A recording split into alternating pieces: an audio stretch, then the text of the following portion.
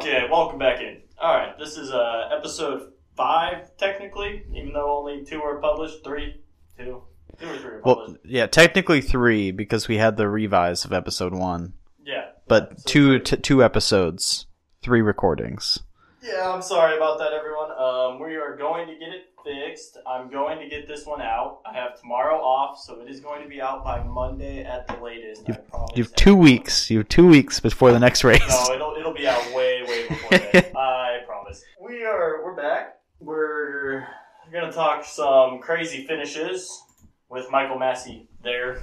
While he's there. No other way. No other way. How else are you gonna do it? And then you only need 1 racing lap. So yeah, Inside Track, episode 5, Skylar Carter. Here we go. Anarchy in Australia. So let's just jump into the race from before. So as like a quick overview, so Max just survives the kitchen sink being thrown at him. Checo has a really good recovery drive from last to 5th. Lewis doesn't put a foot wrong. Pretty flawless drive. Aston Martin pace was just gone this weekend. Yeah, I don't really have many thoughts on that. Was suiting that car very well at all, from what I can tell at least. Yeah, I don't have like strong feelings about why that is. Ferrari in shambles. We have Alpine, the French folly. Alfa Romeo, right place, right time. AlphaTauri, Yuki finally in the points. We're going to talk of Nick DeVries if this is the car or if he is the problem. We'll talk to Williams blender, Oscar and McLaren. We'll get to eat our words there. Words that you have not heard. You'll get to hear about their points in Australia. We have a Haas Nico sighting, and then we will preview Baku. I want to start because in the episode that no one knows exists, I said that 7 teams were going to finish in the points. And 7 teams finished in the points.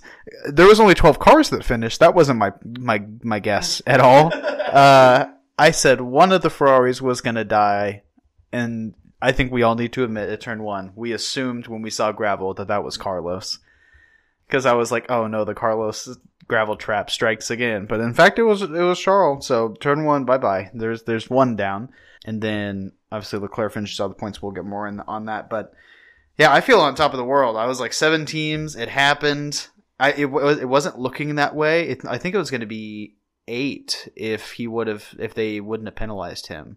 Yeah, and I was going to be like, dang it, how was I wrong in the wrong direction? How was it more than 7?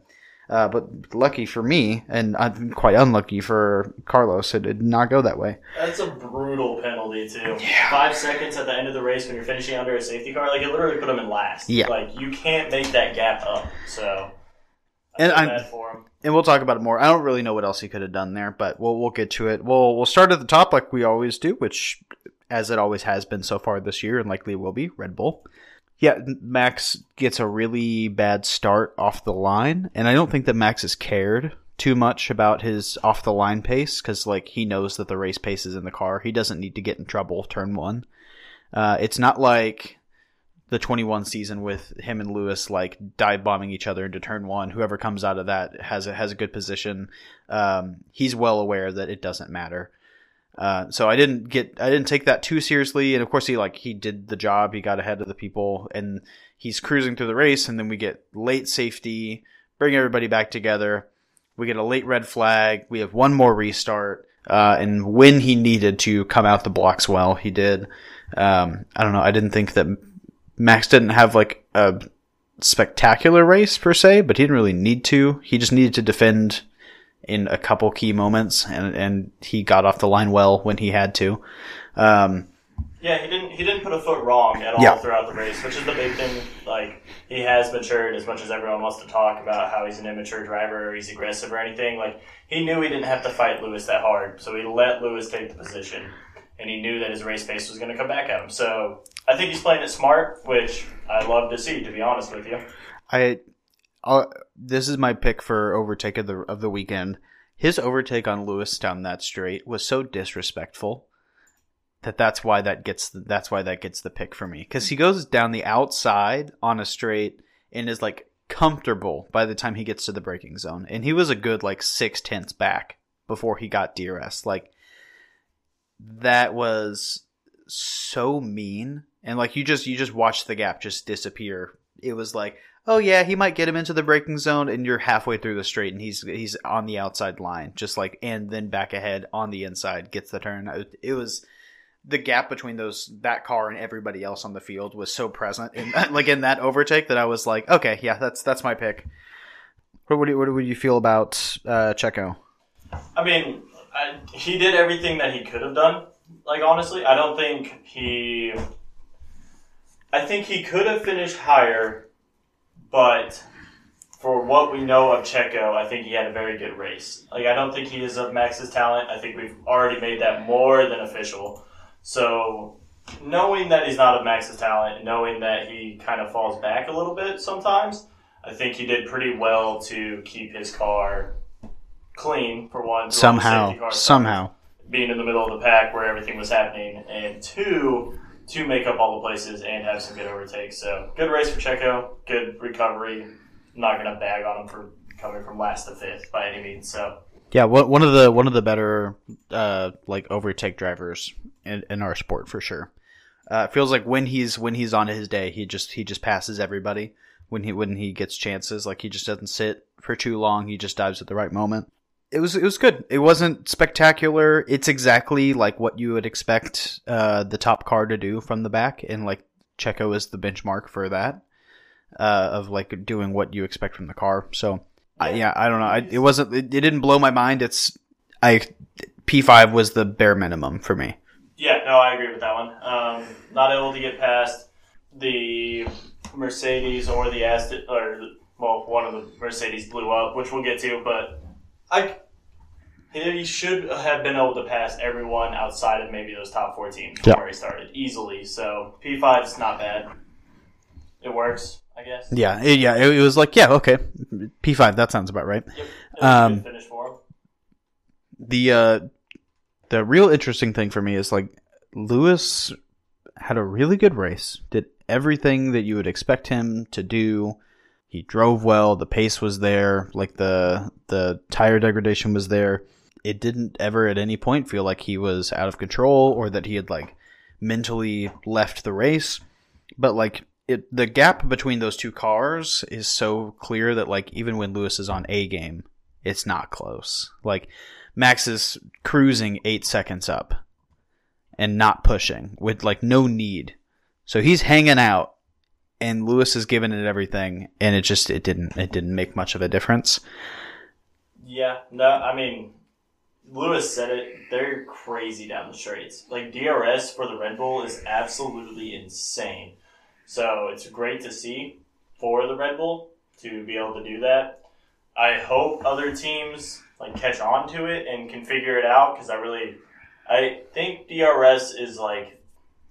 It's an evil, but it's the evil we all know. So I want them to improve upon DRS, because I do think it really helps overtaking and helps the race quite a bit. So. Yeah, I would describe it as a necessary evil. Yeah, like it's that car behind needs some extra boost here to like make some more excitement happen. So like, I think it's a good implementation to the sport. But like, yeah, when the fastest car goes ahead and has the thing figured out better than everybody else. So if you by chance happen to be ahead of them, it's not gonna last.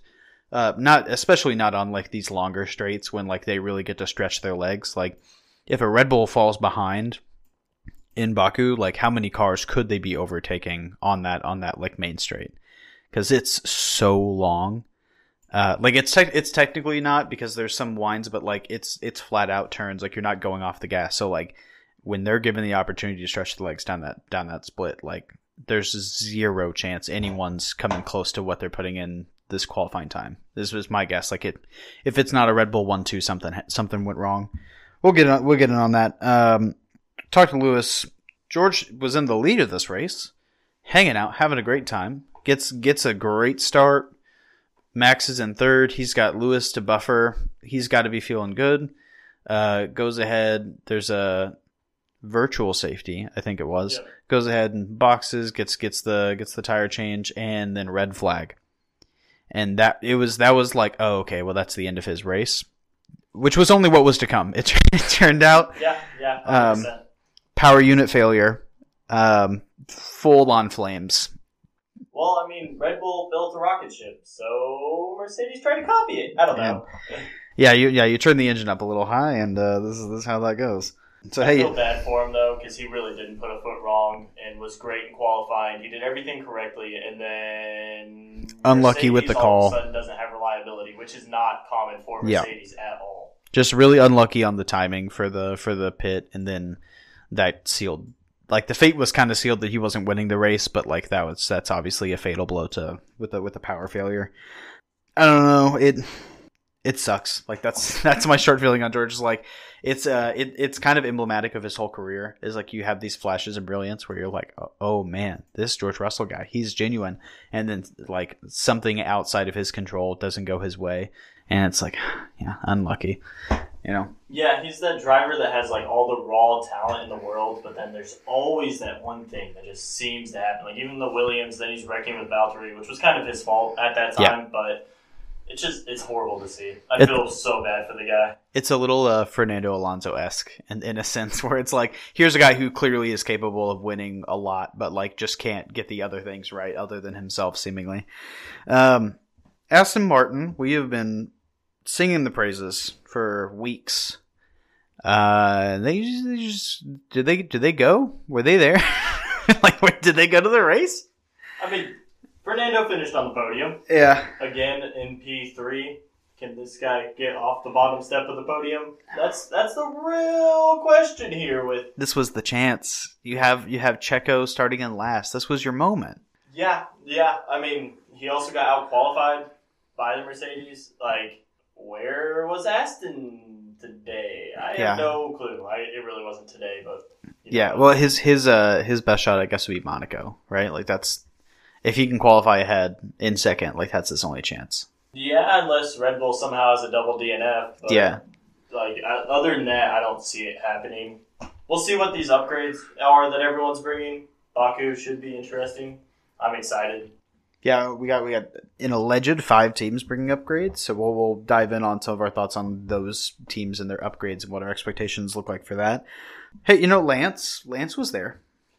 Hey, Lance did and has honestly done very well for missing all the preseason testing. He's not performing horribly by any means. So I was wrong. I kind of overly criticized Lance to begin this whole podcast thing, but I did say he was kind of average. And he's done above average, so... It's the second best car in that weekend. It was the third best car, and he finished in 6th place. Yeah. That's exactly, like, he is, I think we've kind of hit him on the head. I think average just sounds bad. Yeah. Like, he just gets exactly what the car does, and he produces that. And 100%. He's not going to... what he's there for. And that's what you want your second driver to be supportive and also to just get precisely what the car is capable of. When your second driver tries to overdrive the car, that's when you get the like team fight destructions. That's when you have Mercedes like double DNF in Germany. That's when you have Red Bull double DNF in Baku in 2018, I think it was. This is just how it goes.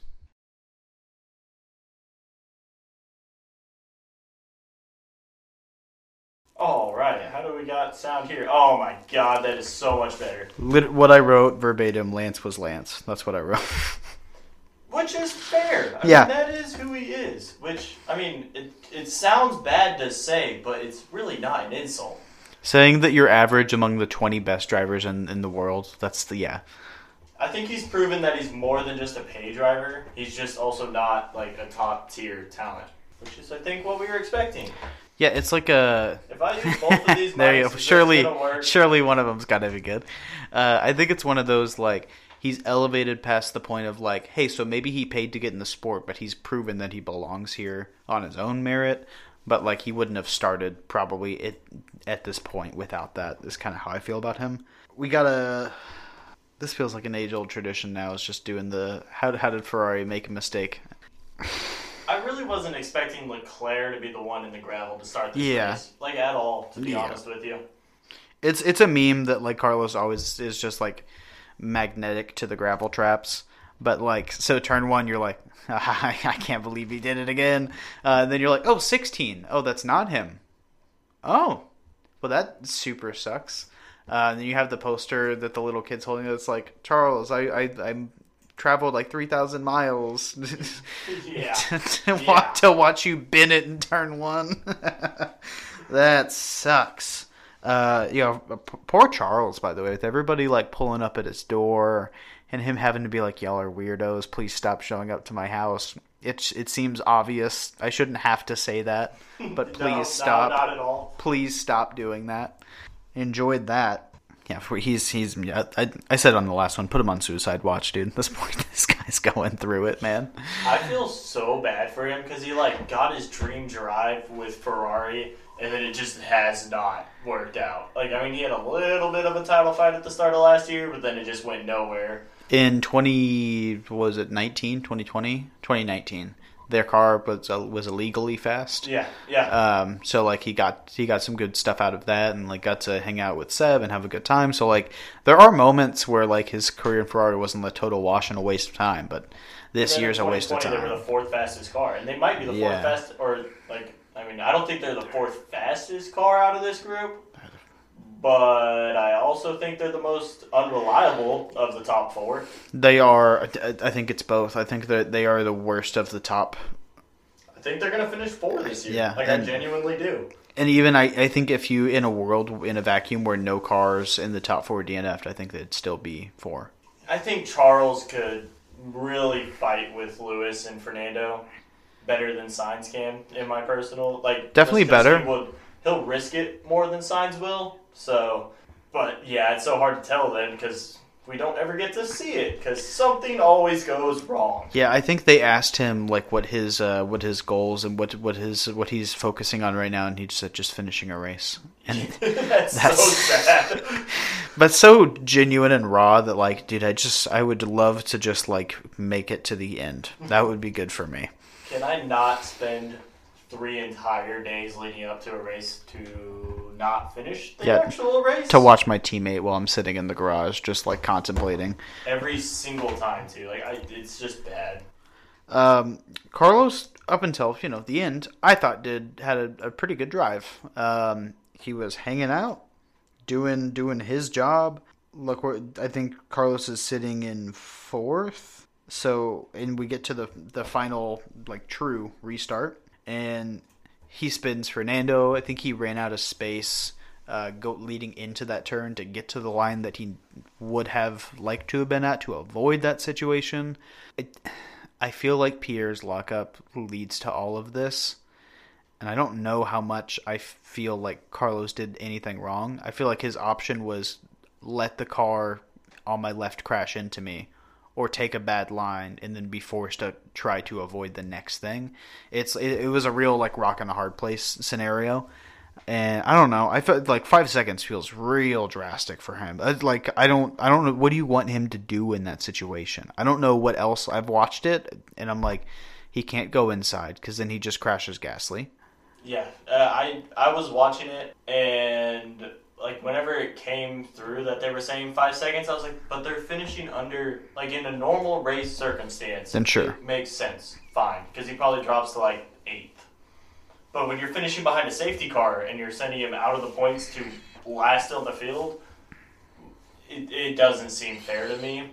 I get that that's technically the rule and the penalty was assessed correctly, but was it really fair? No. I don't think he should get a penalty. I think that the rule should be applied the same way that it is applied at the start of a race, which is like, hey, it's always going to be kind of hairy at the start, and some touching is going to happen. And so, like, unless it's like aggressively avoidable, then like you kind of let it slide. That's normally how like the race start works, and this is a race restart.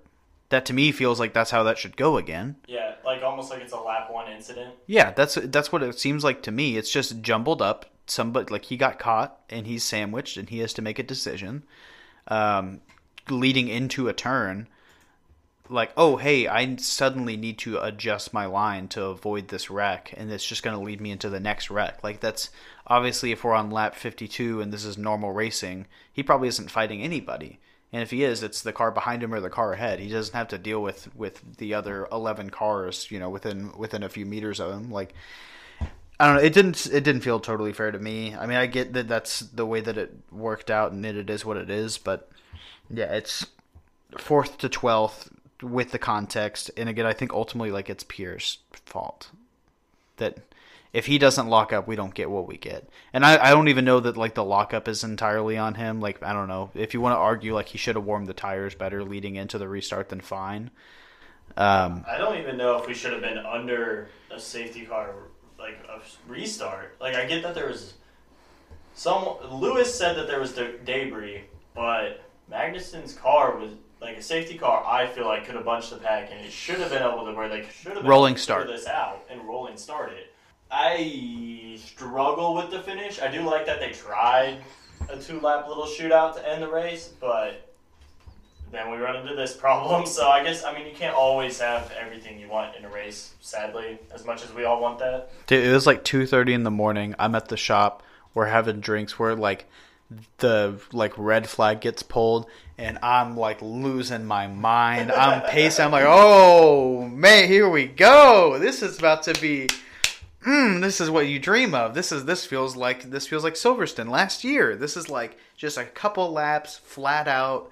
Everyone's risking everything. Here we go. Like, everything matters. Max doesn't get to do what he's been doing, which is hang out on the start. He's going to be forced to actually, like, have some pressure for once, because he can't rely on race pace. He has to rely on, like, flat out pace, one lap to another. And this is how we're going to close things out. This is going to be and it's over. Okay, all right, we got through 4 turns, and then that was it. And then we get another red flag, and I'm like, it is 3 a.m. I want to go to bed. Yeah, I tried to stay up and watch it. I called you. I fell asleep before the race started. I called you. We were going to hang out. I was asleep. I'm sorry. I know. I was dead. I literally was like laying there on the couch, and I was like, I got this. I'm going to take a little nap. I'm going to wake up and watch the race. I did not wake up. Nah, mate. Let me tell you. He said I woke up at noon the next day. I woke up at 12 p.m. At my normal wake-up time, sadly. Yeah, that's... I don't know. I feel really bad for Carlos, but I don't know how much it's his fault and how much you need to put it on Alpine. But since it did happen to Alpine, another thing that we talked about, hey, you know what? At the race in Saudi, we watched the Alpines fight, and they didn't kill each other. Good job. And then Skylar was like, yeah, but how long? How long is it going to be until they do fight? And it turns out this week is the answer, which again, like, it wasn't entirely like they were scrapping and somebody sent.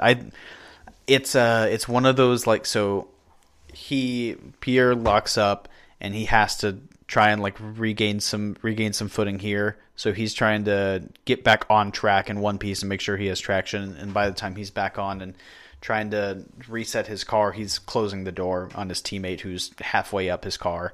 You got to look in the mirror there. I think, like, it is Pierre's fault, but yes, which also sucks because he was in P5 and he was having a phenomenal drive. There was a little bit there. He was, like, keeping pace with Lewis and Fernando, and I was like, oh, are we gonna have a little Alpine scrap up there with these guys? Obviously, that did not happen, but for a while there, we got a scrap. The Alpines were pacey this week. we got a scrap. It's just not who I thought it was going to be with. We got scraps of Alpine. I feel like the team should communicate a little bit better with Ocon. Like, I know you don't want to be in his ear while everything's going on, but, like, hey, Gasly just went off the track. He's trying to get back on. Like, something to where you don't have teammates colliding into each other. Yeah, Pierre probably needs to just give that position in that situation. I agree. I know that there's nothing in your instinct in that moment that's going to give. But, like, you have to be aware of when you've lost a position. And, like, again, he had such a good race. He has proven, like, from the start, like, yeah, this car has race pace and it is genuine. And he's like, in control of what's happening. He is, like, moving this car and putting it where he wants to. He's doing really good stuff.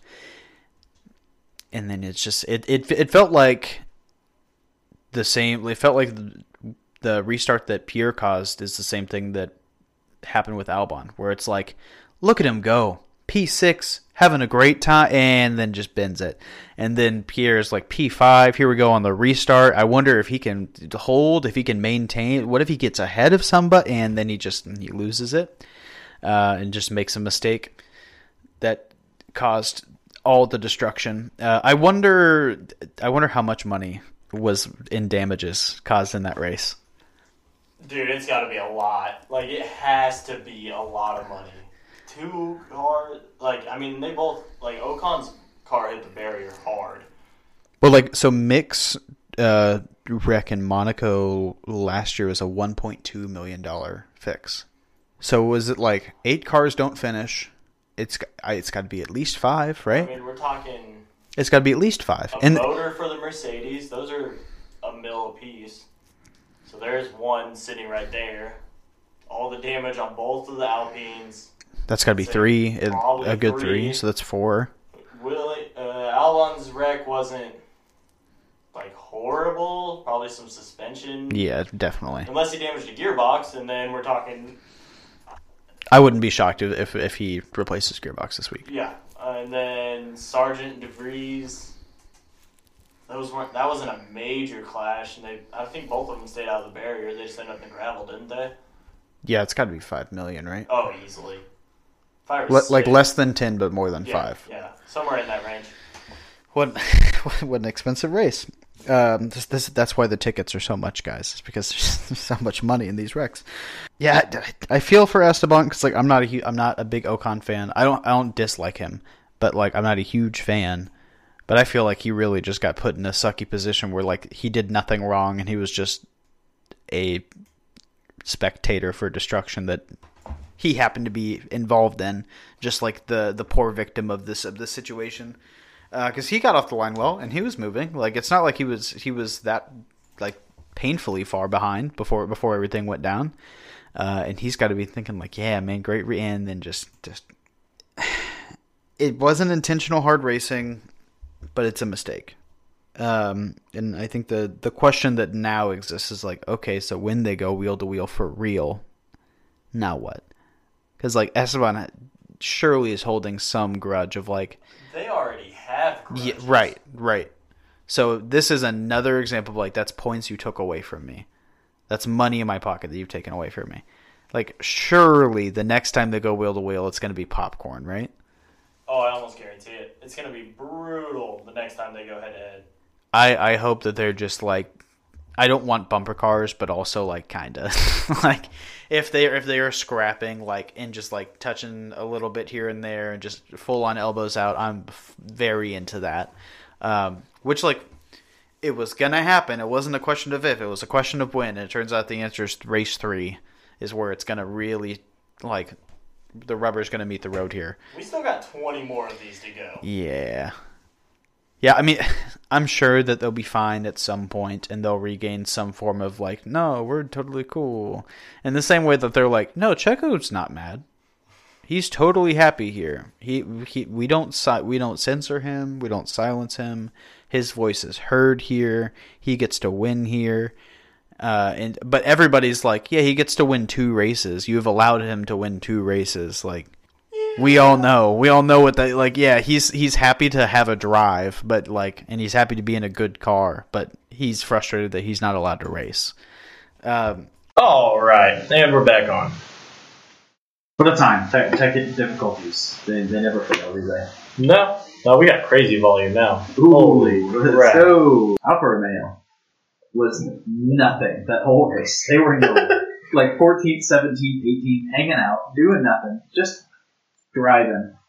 And this is like why you cannot quit, because sometimes insane things happen, and then you end up in 9th for Joe and 11th for Valtteri. So they moved, from 18 and 13 in Saudi to 11 and 9. So like, this is a team that at this point was already running the risk of irrelevance for me. Of like, all right, well, another great first race, and then nothing in race 2, gone again in race 3, that they don't even show up anymore. I was getting frustrated. And they'll make me mad again next week, I'm sure. Oh, yeah. They definitely probably won't show up for that one either. But this time it didn't matter, because them not showing up meant that they didn't get to be destroyed in all the carnage that ensued. And so them just like avoiding all the chaos lands 2 points, which is like best case scenario for a team that desperately needs these. Like that's kind of the theme of these like final teams that we're talking about. Is like these teams that need points and they need things to go their way to get points, and they struck when they needed to. Which is also why I think Alex's wreck is so costly, because with everything that did happen, one, who's to say that he doesn't get taken out in all the carnage because he would have been right in the middle of that pack. But say he makes it through all that, he's probably, with the Alpine's wrecking, finishing fifth. Like, that's very... He might have been fourth. Like, it's a very real possibility. Because of Sainz this thing. Sainz, Russell was out. Like, this was a real... Yeah. Like, he comfortably scores points. Like, he kind of, like... If Joe was 8, the minimum he would have been was 7. I mean, he started the whole, like, domino effect of chaos. Oh, yeah. I suppose. Yeah, he started it. That being said, yeah, even like if nothing else happens, if he doesn't wreck and nothing else happens because of that, he's sitting in 6th. Easily. So, and that's, what is that? 6 points? 25, 18, 15, 12, 10, 8. 8 points. That's a lot for Williams. That's what they got last year. That's a lot. That's what they got in the last 2 years. If he scores 8 points, no, that's not more than that last year. But yeah, my preseason prediction would have been spot on. They scored more freaking points this year. So, way to go, Alex. Would have messed me up there. Could have had that locked in by week 3. Yeah, but they're not a team rumored to be bringing upgrades right now. Yeah, I assume that the other... So, normally in was like when the package comes through, I imagine there's not a big package. Yeah, it'll start coming. But, like, teams that came through when it mattered, Romeo needs this kind of help. Because if they, in 2 out of 3 races, have not proven that they are anywhere near points position on their own merit, they need help. They desperately need help. When 8 cars didn't finish, one of them got in. And, like, had things not gone the direction that they did because of the final restart, like if they didn't reorganize the grid there, then like both of them are sitting in the points and hanging out. And the Haas is finishing fourth. Yeah. Which was really funny because I remember after the race, Romeo posted like, "Oh, here's our drivers in positions. We don't know. We question marks. They finished. They finished. We know that. I don't know where they did finish, which is better than having both of their drivers finish. Put them as what? Red Bull, Aston, Alfa Romeo? Would have been in McLaren. And McLaren. So 4 teams. Yeah. 4 teams had both cars finish. Brutal. and to think that like in the race where majority of teams didn't have at least a car not finished, the fact that Romeo didn't have the reliability issue. Good on you. Yeah, where did that come from? Mercedes has a reliability issue and Alfa Romeo doesn't? Yeah, I mean the Ferrari failures were not engine failures, so maybe something's coming together. Ferrari, the Haas should have had both cars finished. Maybe Ferrari's reliability isn't as bad as we think. Yeah, they just have new problems. Well, they get to just focus more on their other problems. Well, Charles is still Charles. Yeah. I think he has the speed of anyone, like pure raw speed of just about anyone on this grid. Like he's top 3 of probably just raw speed. But he's also, of those 3, definitely the most likely. Lewis, Max, Charles, he's the one that's going to make a mistake. Yeah. Another team that came through when it mattered, AlphaTauri finally scored.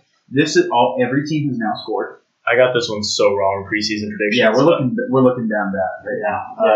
Nick, what are you doing? Help me out here. Yuki, 11th, and now 10th. So, in the points. Yuki's doing what Albon was doing last year, where he's like in the slowest car, but he's right there, which is very impressive for Yuki. My opinion of Yuki is starting to shift. I want to see it consistently through this entire year, but maybe he did need Gasly to leave and a teammate to push him. And maybe he's one of those guys that comes through when his back's on the line. You know what I mean? He might just be a late bloomer. It might just take him a little bit of time. He was raw when he came in, so. And it took Max a couple of years to get out of his head and to stop dive bombing everything. And we haven't seen the traditional. We haven't seen the usual FP1 spin out, red flag. He's out for the rest of practice. That hasn't happened. So we haven't had a Yuki Spinoda sighting. Yeah. So on Nick though, I got to be patient, and I know that Well, my patients started to run for that. Yeah, so, but see, like, my hype for Nick was that he was supposed to come in and not look like a rookie. Yeah. Like, he was supposed to look better than this, and it's not. Because he's a Ben Simmons rookie. Yeah, he's by far the most experienced rookie we've seen in a very long time. This is like a double redshirted freshman. Yeah. Like he's been here, but he's 27 and he's in his first year. This is the Stetson Bennett of Formula One right now. Oh, no, Brandon Whedon. Yes. He's like, what, 29-year-old rookie? Like, yeah, you're the guy that, like, I just don't have a lot of sympathy for of the rookies, like, at all. Like, Oscar is stuck in a garbage can. I mean, don't get me wrong, AlphaTauri is not fast. But it wasn't supposed to be. It was him versus Yuki was all we cared about with that. Oscar, we knew, well, we would have been very shocked if Oscar could beat Lando. Like, irrationally shocked as a rookie. If Oscar came out and beat Lando year one, he's going to Mercedes. Yeah. He's going to a Big 3 team right away. To the moon. He's replacing Checo next year when it's over. But he didn't. He's obviously not doing that. Logan is what we thought he was. Raw, fast, makes some mistakes. And unwilling to make other ones. Yeah, and then he's scared. Which is a mistake. Yeah. Nick is just, like, he looks slow. Yeah. Which is the most unforgiving of all of it. He looks really timid. Yeah, he doesn't seem confident in this car. He doesn't seem confident in his ability in this car.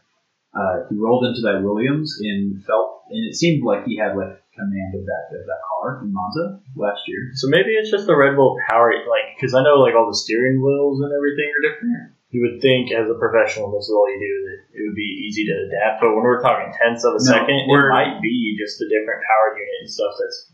I will argue against the steering wheel. Have you seen that Williams steering wheel? Oh, it's horrible. And he put that in the points. Yeah, but I was just saying it's like a Mercedes-powered car. That's the only thing I can kind of give him is the difference of going. But he also drove. I guess he didn't drive a Red Bull powered car last year. He drove everything else. Everything else. Yeah, man. My patience is starting to run thin. Like, so this is kind of where I'm at. I don't have a new Nick opinion until the end of the first split. So when we get 8 races in, I'll have new feelings. Okay, I like that. Or I'll confirm my feelings. I like that. Because like where I'm at right now is like, okay. So he's one and done.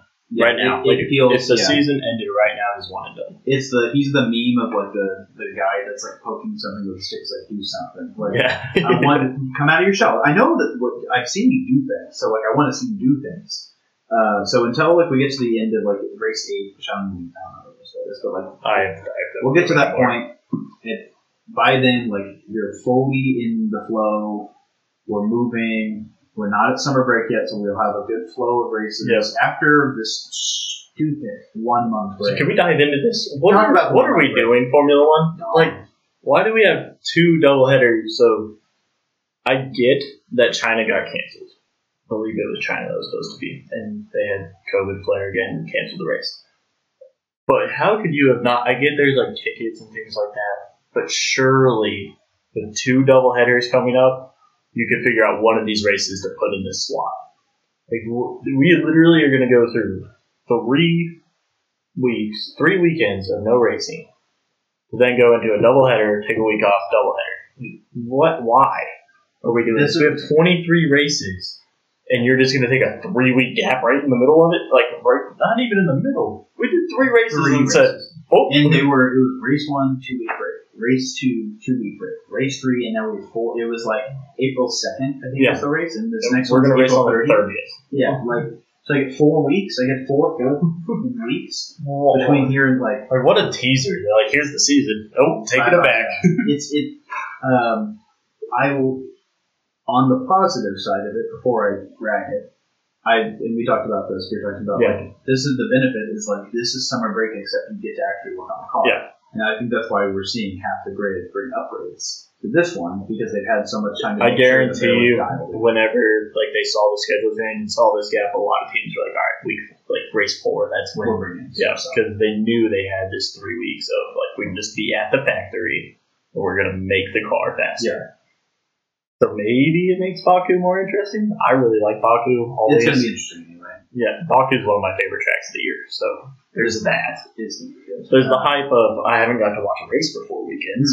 That'll add to it. And the upgrades. So enough hype to get me out of bed for that 6 a.m. race. That's what you want. Yeah, 6 a.m. is easier for me than staying up till midnight. I regretted that. It took me like a week to retire. Until like 4 in the morning. I'm way too old for that one. It was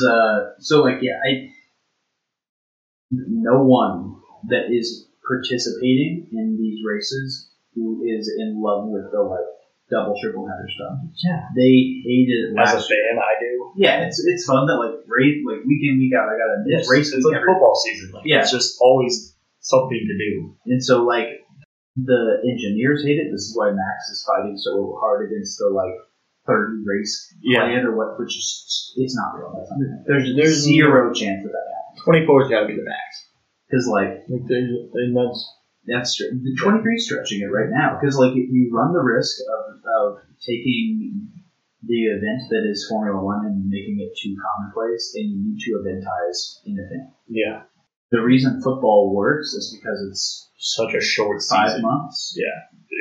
September to February. Yeah. And there's one race or one game in February, so there's 4 months of actual football. And even that last month is playoffs, so there's not even that many games. So you have football eventized. Why is it that MLB is having to change so many things to make it more interesting? Because there's 162 games. No one wants to watch 162 games. It's the same thing with the NBA. Yeah. Their postseason ratings go so much higher. I won't watch them until the postseason. I don't watch the NBA until the postseason. I can follow and keep track, but I don't watch it. Unless there is nothing else on TV and I'm just bored as crap and there's a Warriors-Lakers game or just something kind of spontaneous and fun to watch, that's it.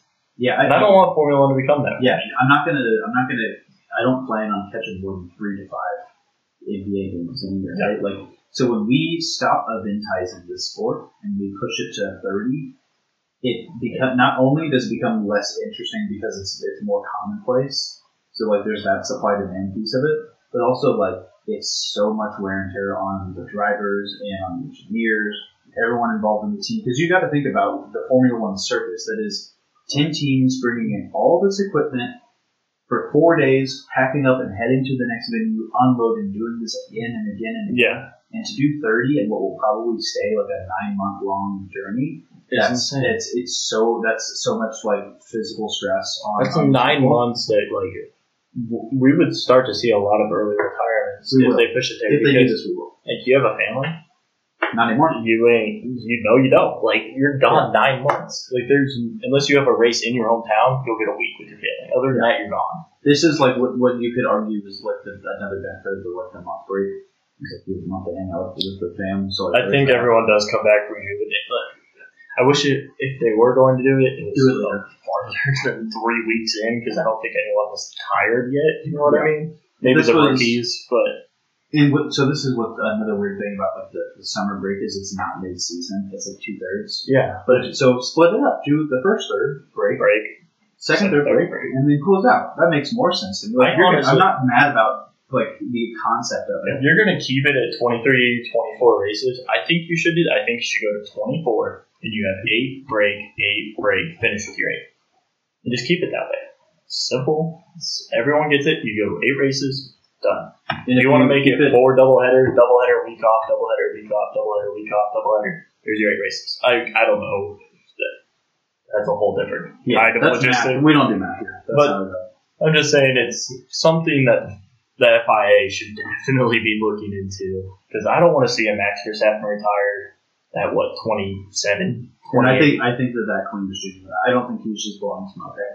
He just wants to race. He is very Kimi Räikkönen. He's also one of those guys that really does not care about the show, at all. He's very Kimi Räikkönen in that sense. He just wants to go race, and he's leave me alone. He just wants to open FIFA packs and then go to the race. Fernando just wants the attention and all the drama, and that's why he will stay in this sport till he's 42 years old. Yeah, until he can't do it anymore. And Seb was just so great; he stayed in for so long, but he even retired because it was just so long and it was taking him away from his family. So.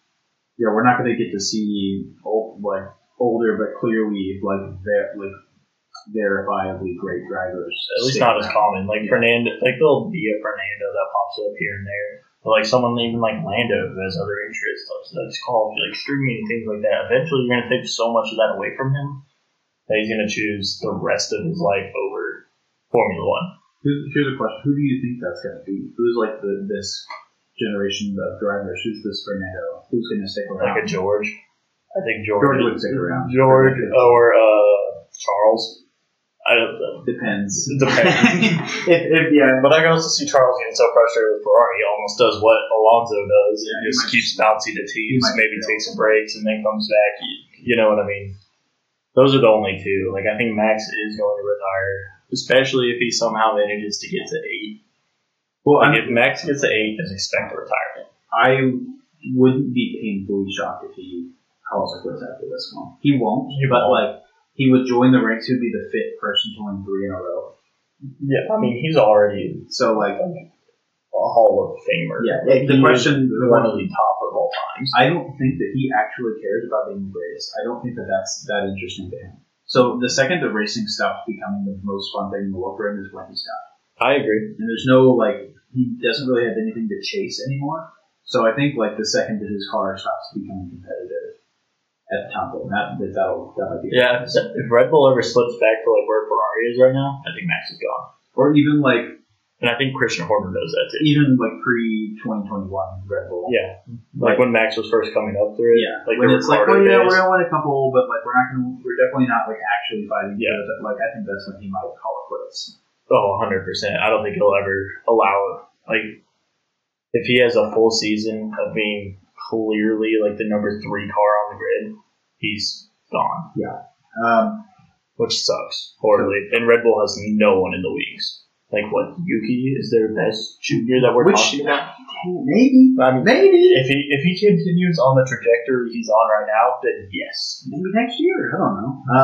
So there's just bring him back. There's your sidetrack. I can't wait till he gets into that P1 session, dude. That's going to be so much fun. I just want to know what he's up to. I just want to see. If Ricardo gets in that P1 session and somehow says, let's just say he out times Max. Or if it's him and Checo. Oh, and he outside Checo? Oh, Sky Sports is if they put Ricardo and Checo in that F1 session together, Checo better be on his A game of everything. Sky Sports will be drooling all over their keyboard as they post the article. So will BTS. Yeah. Oh, yeah. God. Could you imagine? There'll be a whole episode. There'll be a whole episode on a practice session. Oh, man. Well, that's your sidetrack. There's your inside track for the day. Just in case you were wondering the podcast or something.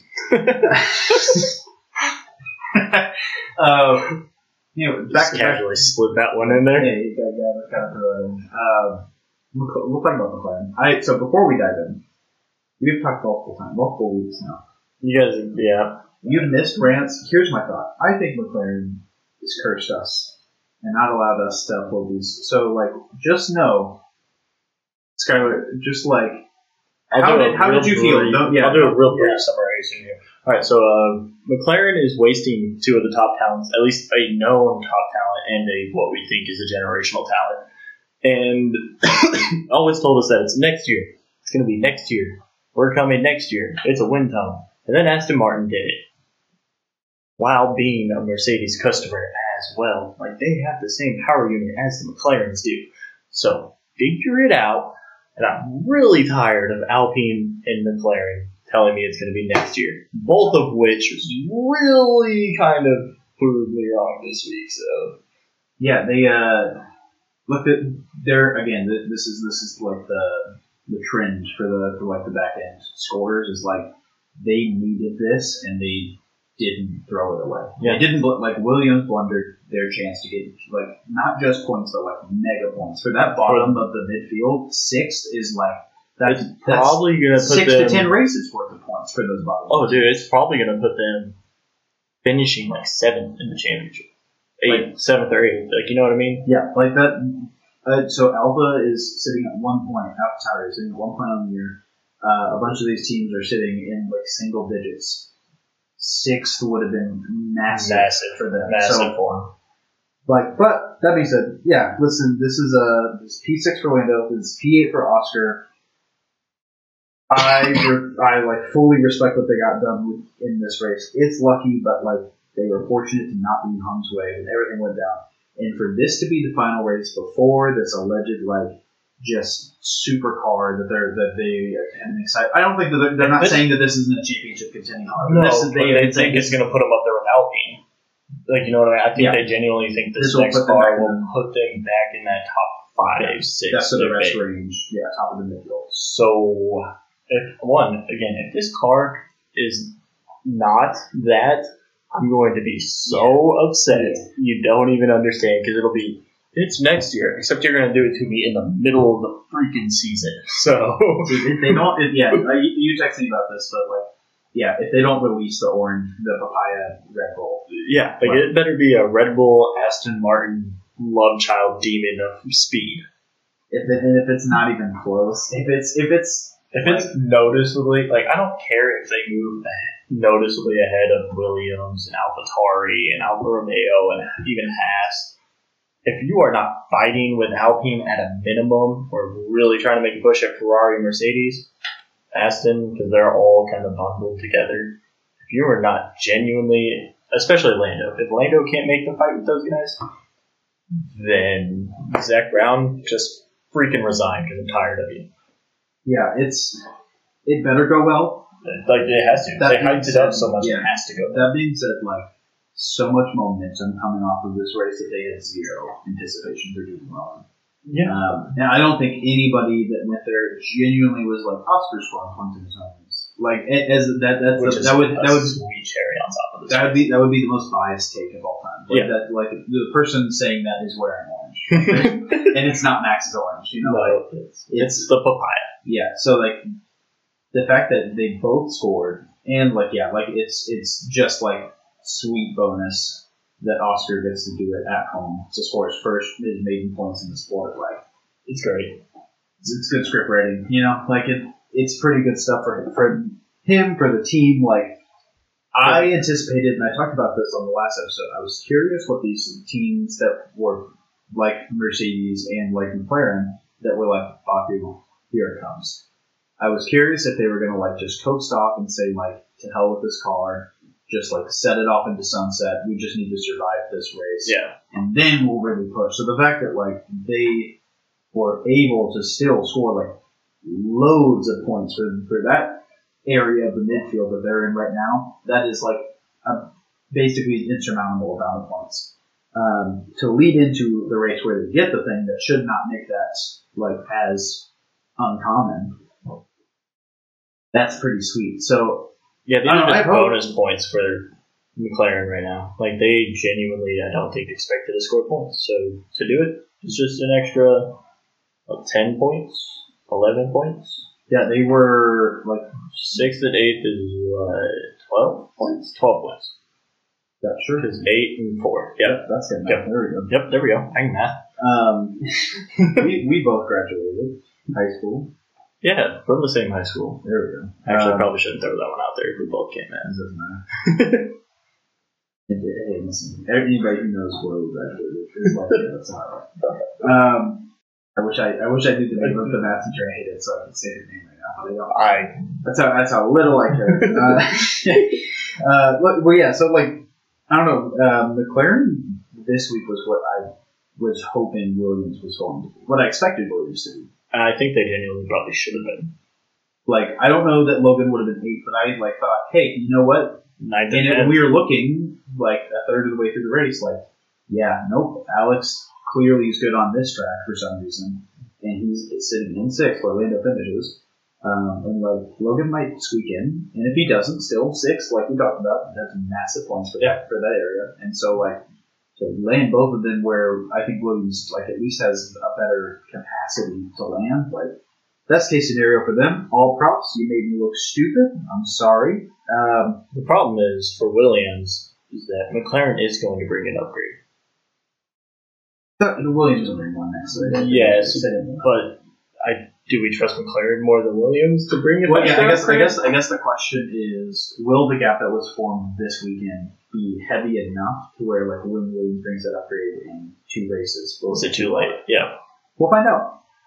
Final note on this race, Nico Hülkenberg, finally. We have the last 2 races have been okay, so Nico on Saturday, That's what it like. Nico's outqualified him in both times, and in both instances, Kevin is outplaced, scored a point where Nico was unable to.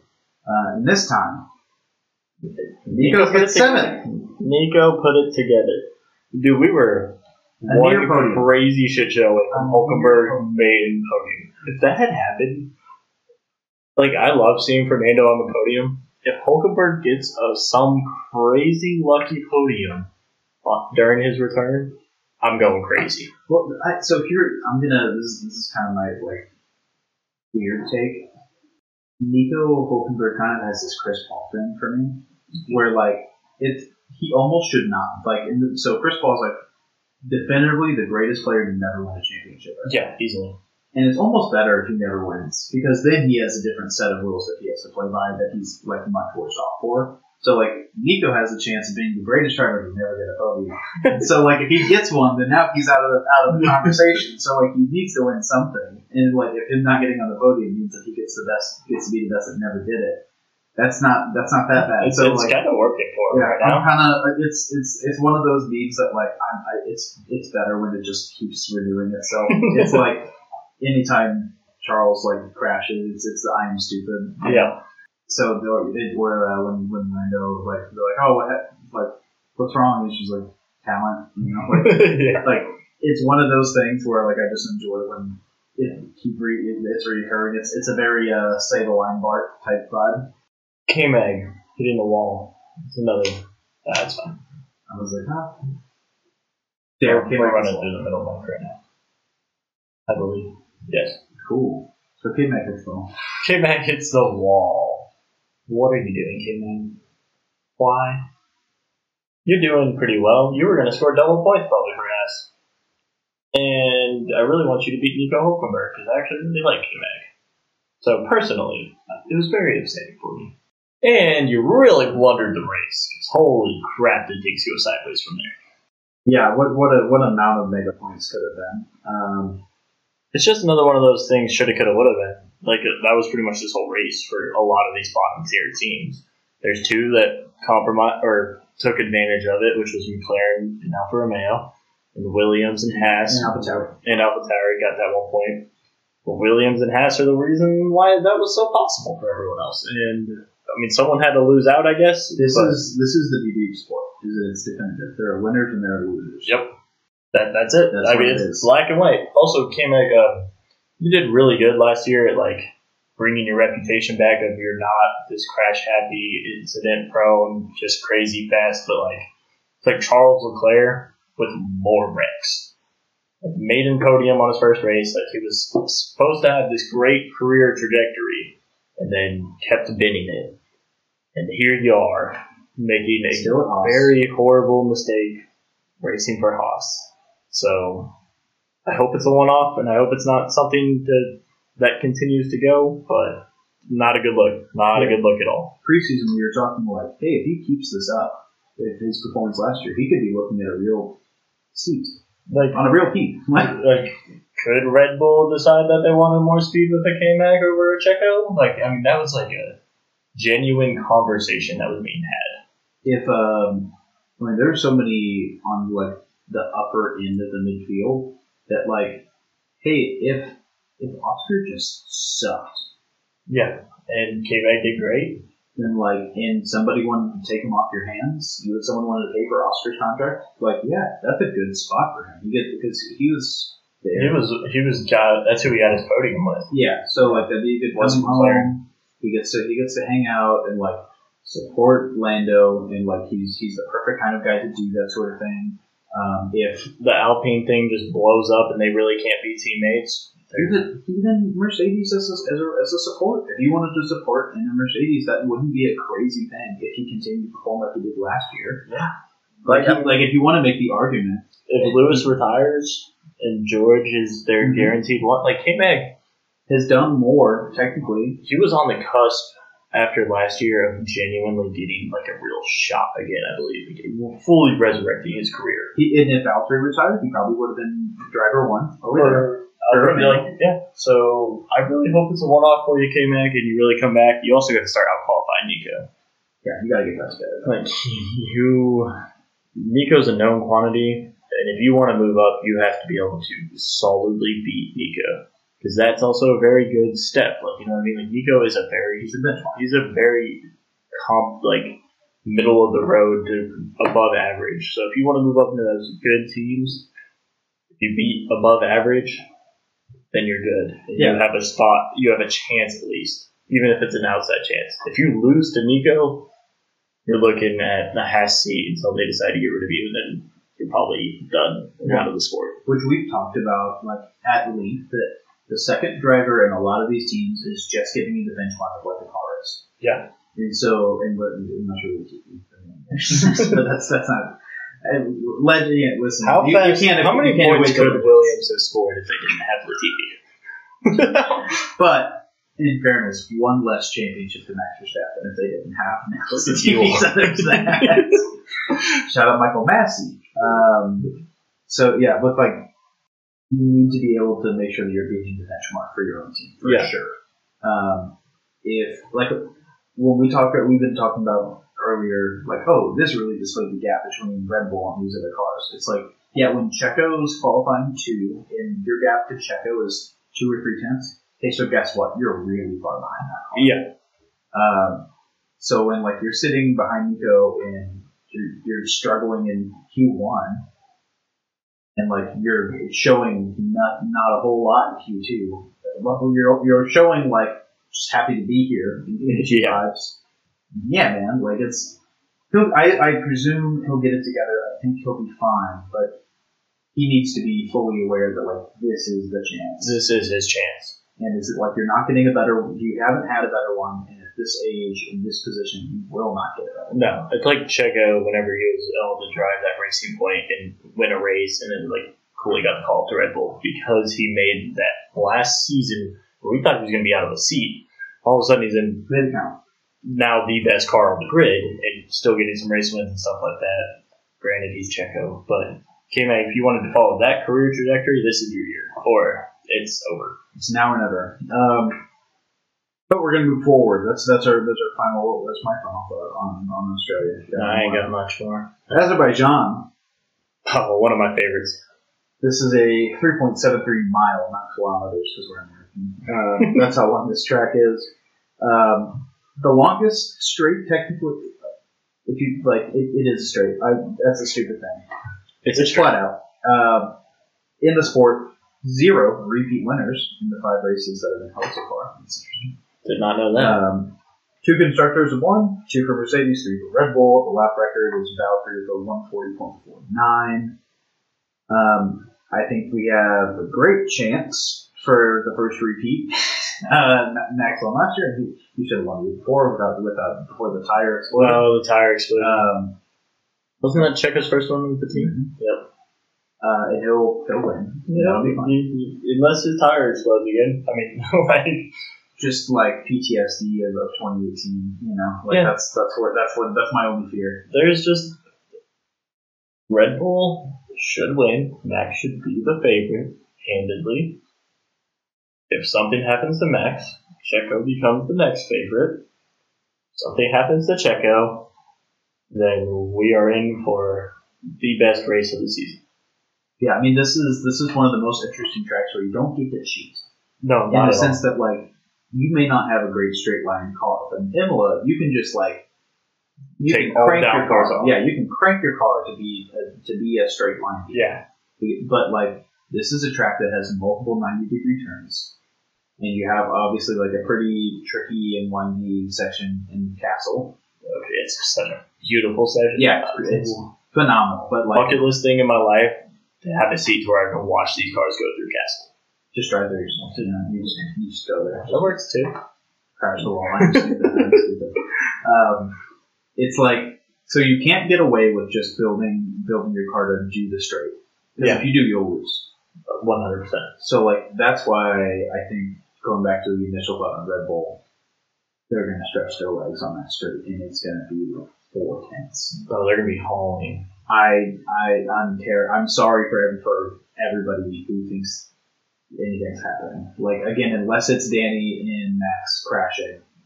Again, they're gone. But yeah, Max loves this track. Like, so he is constantly fast around this track. I don't think it's going to matter. I'm curious, and this is why I think it's going to be interesting, because you can't cheat. I think we'll actually, like, for the first time this season, we'll find out who's fast. Like, who in a straight is actually genuine. The genuine pace of these cars is going to be on full show. So I think Aston Martin is going to be better than Mercedes here. I agree. I think Alpine has a chance of being better than Mercedes here. I think Alpine has a chance of being better than Mercedes and Ferrari. Alpine might be. I don't know. I have no clue. I don't know if they'll finish the race, but if they do, I don't know where they're going to go. But Williams, this is again, Alex. Please, this might be not. Alex, please don't bend it. This is like, you're at least judging off last year. Technically speaking, the Williams was the fastest car last year in the straight. I need to see it from you.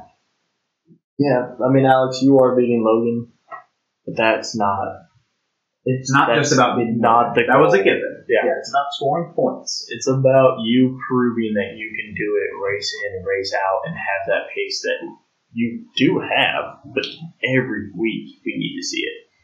So please, I'm a big Albon fan, so. We all, it's hard to not be. Yeah, this is what we want. So here's let's talk through the rumored team. So again, we talked about the 5 teams rumored to bring upgrades. Red Bull, Ferrari, Mercedes, McLaren, and Aston Martin are all rumored to bring upgrades. Is that the McLaren new car that we're going to see here? We better see so. It's just the Formula E car. So we know for a fact that Mercedes and McLaren are bringing.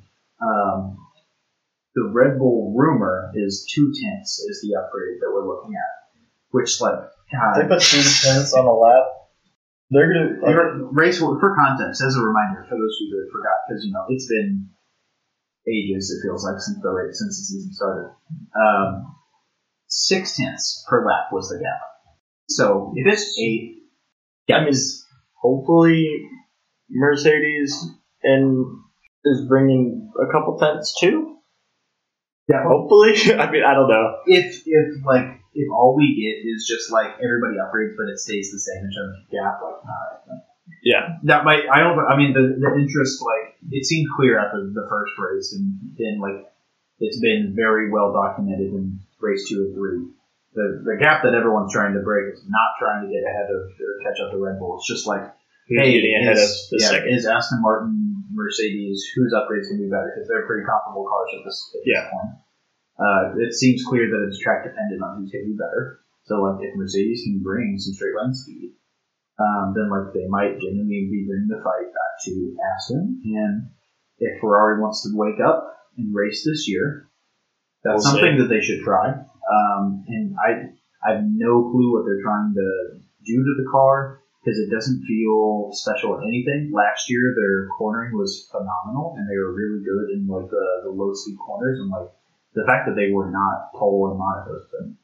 I know that there was the whatever, but the fact that through that run, it should not have been Red Bull. I know that Red Bull loves Monaco and they're good there, but that car was not built to be good at Monaco. Not at all. That was a Ferrari track for all intents and purposes. And same with Zandvoort, and Max still went in Zandvoort. So they've lost some of these things that they were great at last year. So I don't know if they're just trying to overhaul the car and fix a lot of things, if they're trying to revert back to last year's car. I think a lot of it has to do with what's his name? Vasseur.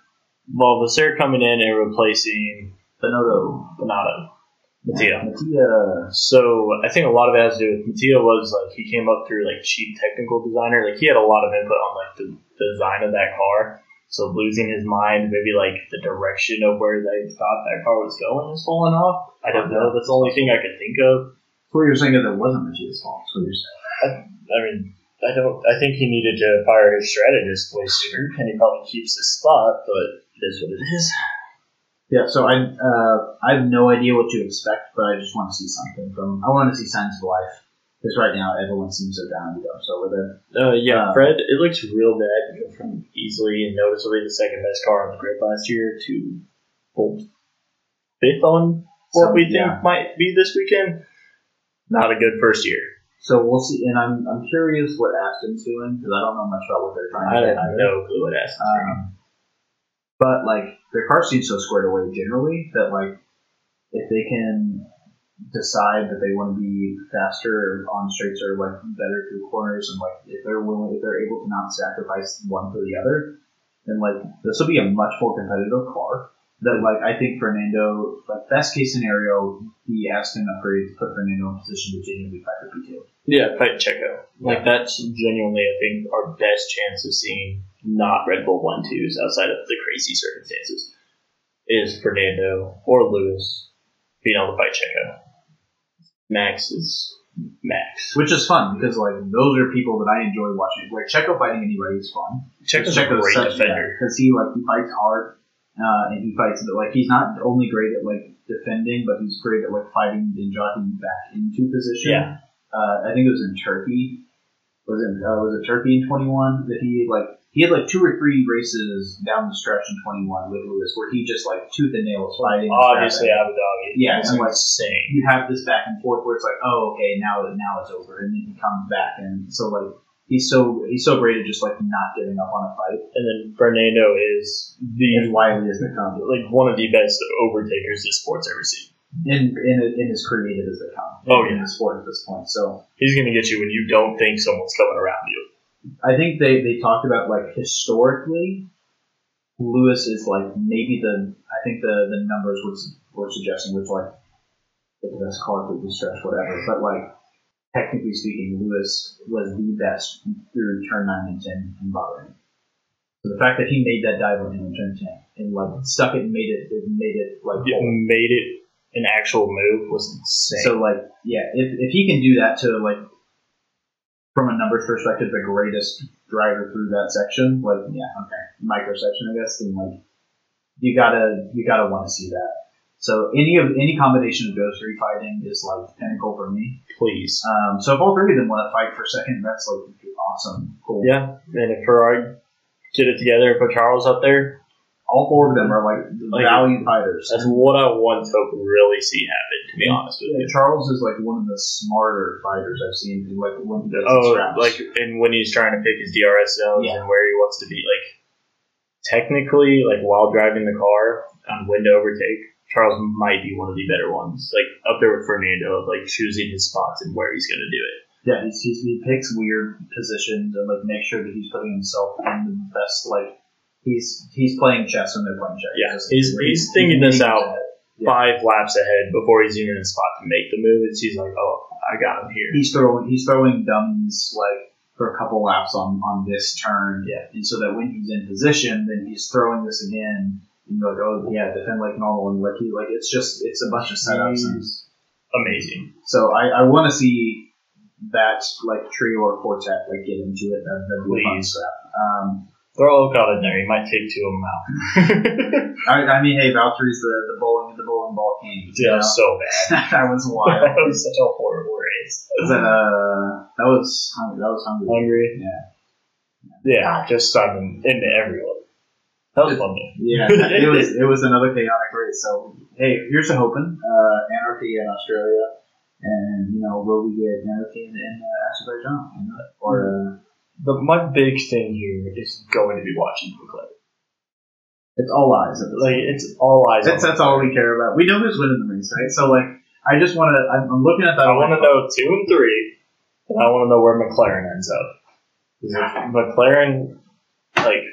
Let's just say I'm entirely wrong and McLaren has a full plane thought out here and everything's going to go correctly. That then means that Ferrari might slip to the 6th fastest car on the grid, which would be absolute madness. Which is a great like a reminder. So we watched Mercedes fall last year from 8 years of like painful dominance. That was like there was no question. Even like from a constructor perspective, that was the best car. Yeah. And then straight down to the 3rd best car next year. But like at least you have the argument of like, well, you have regulation changes, so that plays a factor. Everyone had to make a car. Some people are going to get it right, some people are going to get it wrong. Yeah. And they happen to not get it right, and they're still dealing with that 2 years on now. if Ferrari gets it right, off the rip, and through the first 3 races was the best car. Through the first 3 to 5, they looked like the best car. It was track dependent, but like they were competitive. They were genuinely competing with Red Bull at the start of last year. Like, genuinely. I think the last race I remember Ferrari like being the best car in Austria. Those cars had no dead. They were zooming down the field. Yeah. And they were talking like after the sprint that they were behind Max, and they're like, "We'll get him tomorrow." And I'm like, "Yeah, but if you were gonna get him, why didn't you get him now?" And then they just and then their car just didn't matter. Like just nothing affected them. There was no fear of the next day. So I haven't seen them do anything close to that since halfway through last year. If you're going to go from arguably the best car, at least at one race, halfway through, less than a full season ago, to the 6th best car, something went real wrong real fast. Like, this is inverse Aston Martin I'm looking at here. Literally, I mean, they might swap spots with Aston Martin. Yeah, it's hilarious. I would hate that for Ferrari, but it would be very fun. Oh my goodness. This is so off topic, but sort of not. I went and watched a movie last night. The Pope's Exorcist. It's terrible. I loved it. It's so bad. The Pope drives around on a moped in Italy, and he's got a little Ferrari sticker on it. And I couldn't help but laugh because he's just driving this little moped. And I'm like, yeah, that is the Ferrari. Yeah, that's the one. I'm just watching him drive, and I'm like, no one's overtaking him. This film's not real. He's not on the wall yet. Yeah, he didn't crash, and his moped never failed. That's clearly a sticker and not a decal. Yep. And then I thought, as this is the real citations, I just thought, like, does Ferrari make mopeds? Because that's really funny if they make Vespas. Like, if they're for this luxury, like high sports, high sports car doing like really luxury stuff, and they just make Vespas. Conceptually, that's really funny to me. So maybe this is a Vespa year, not a sports car year for them. That's what it feels like right now. I mean, I can't think of what else. There's not a good comp for a drop off like that. Because even after Seb's run, Red Bull is still the 3rd fastest car. Like, I mean, I get falling behind other. Those top 3 for the past 15 years, they swap around. But to fall below one, we had already agreed that Aston Martin made an insane leap to be able to fight up there. It's the first time in a very long time it's a true. What should be a 14 fight if Red Bull wasn't so far ahead. But anyways, like there's a big forward now.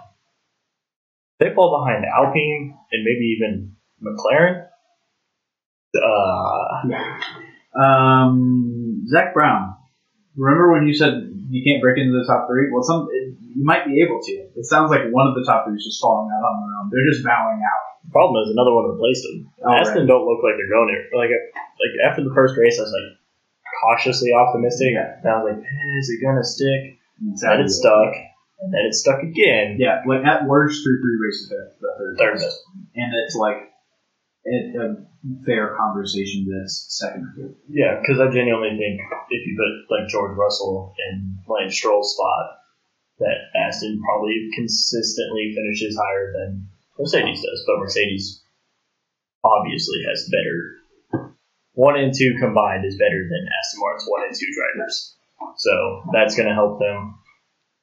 But still, we started this of like Ferrari, Mercedes, Aston Martin, like in the fight, and it's really quickly became Mercedes, Aston Martin. Is someone going to get up there with those guys? Because it's not Ferrari right now. So that's a bad look. That's a really, really, really bad look. So they're bringing upgrades. We'll see. Yeah, here's to hoping. Well, those are the teams to look out for. And you know what? In 2 weeks, we'll talk about it again. Yeah. We'll see what we see with our eyeballs, and then we'll talk about it with our mouths as they can. And Nick DeVries, please out qualify. Get it together, do buddy. something. All right. See you guys later.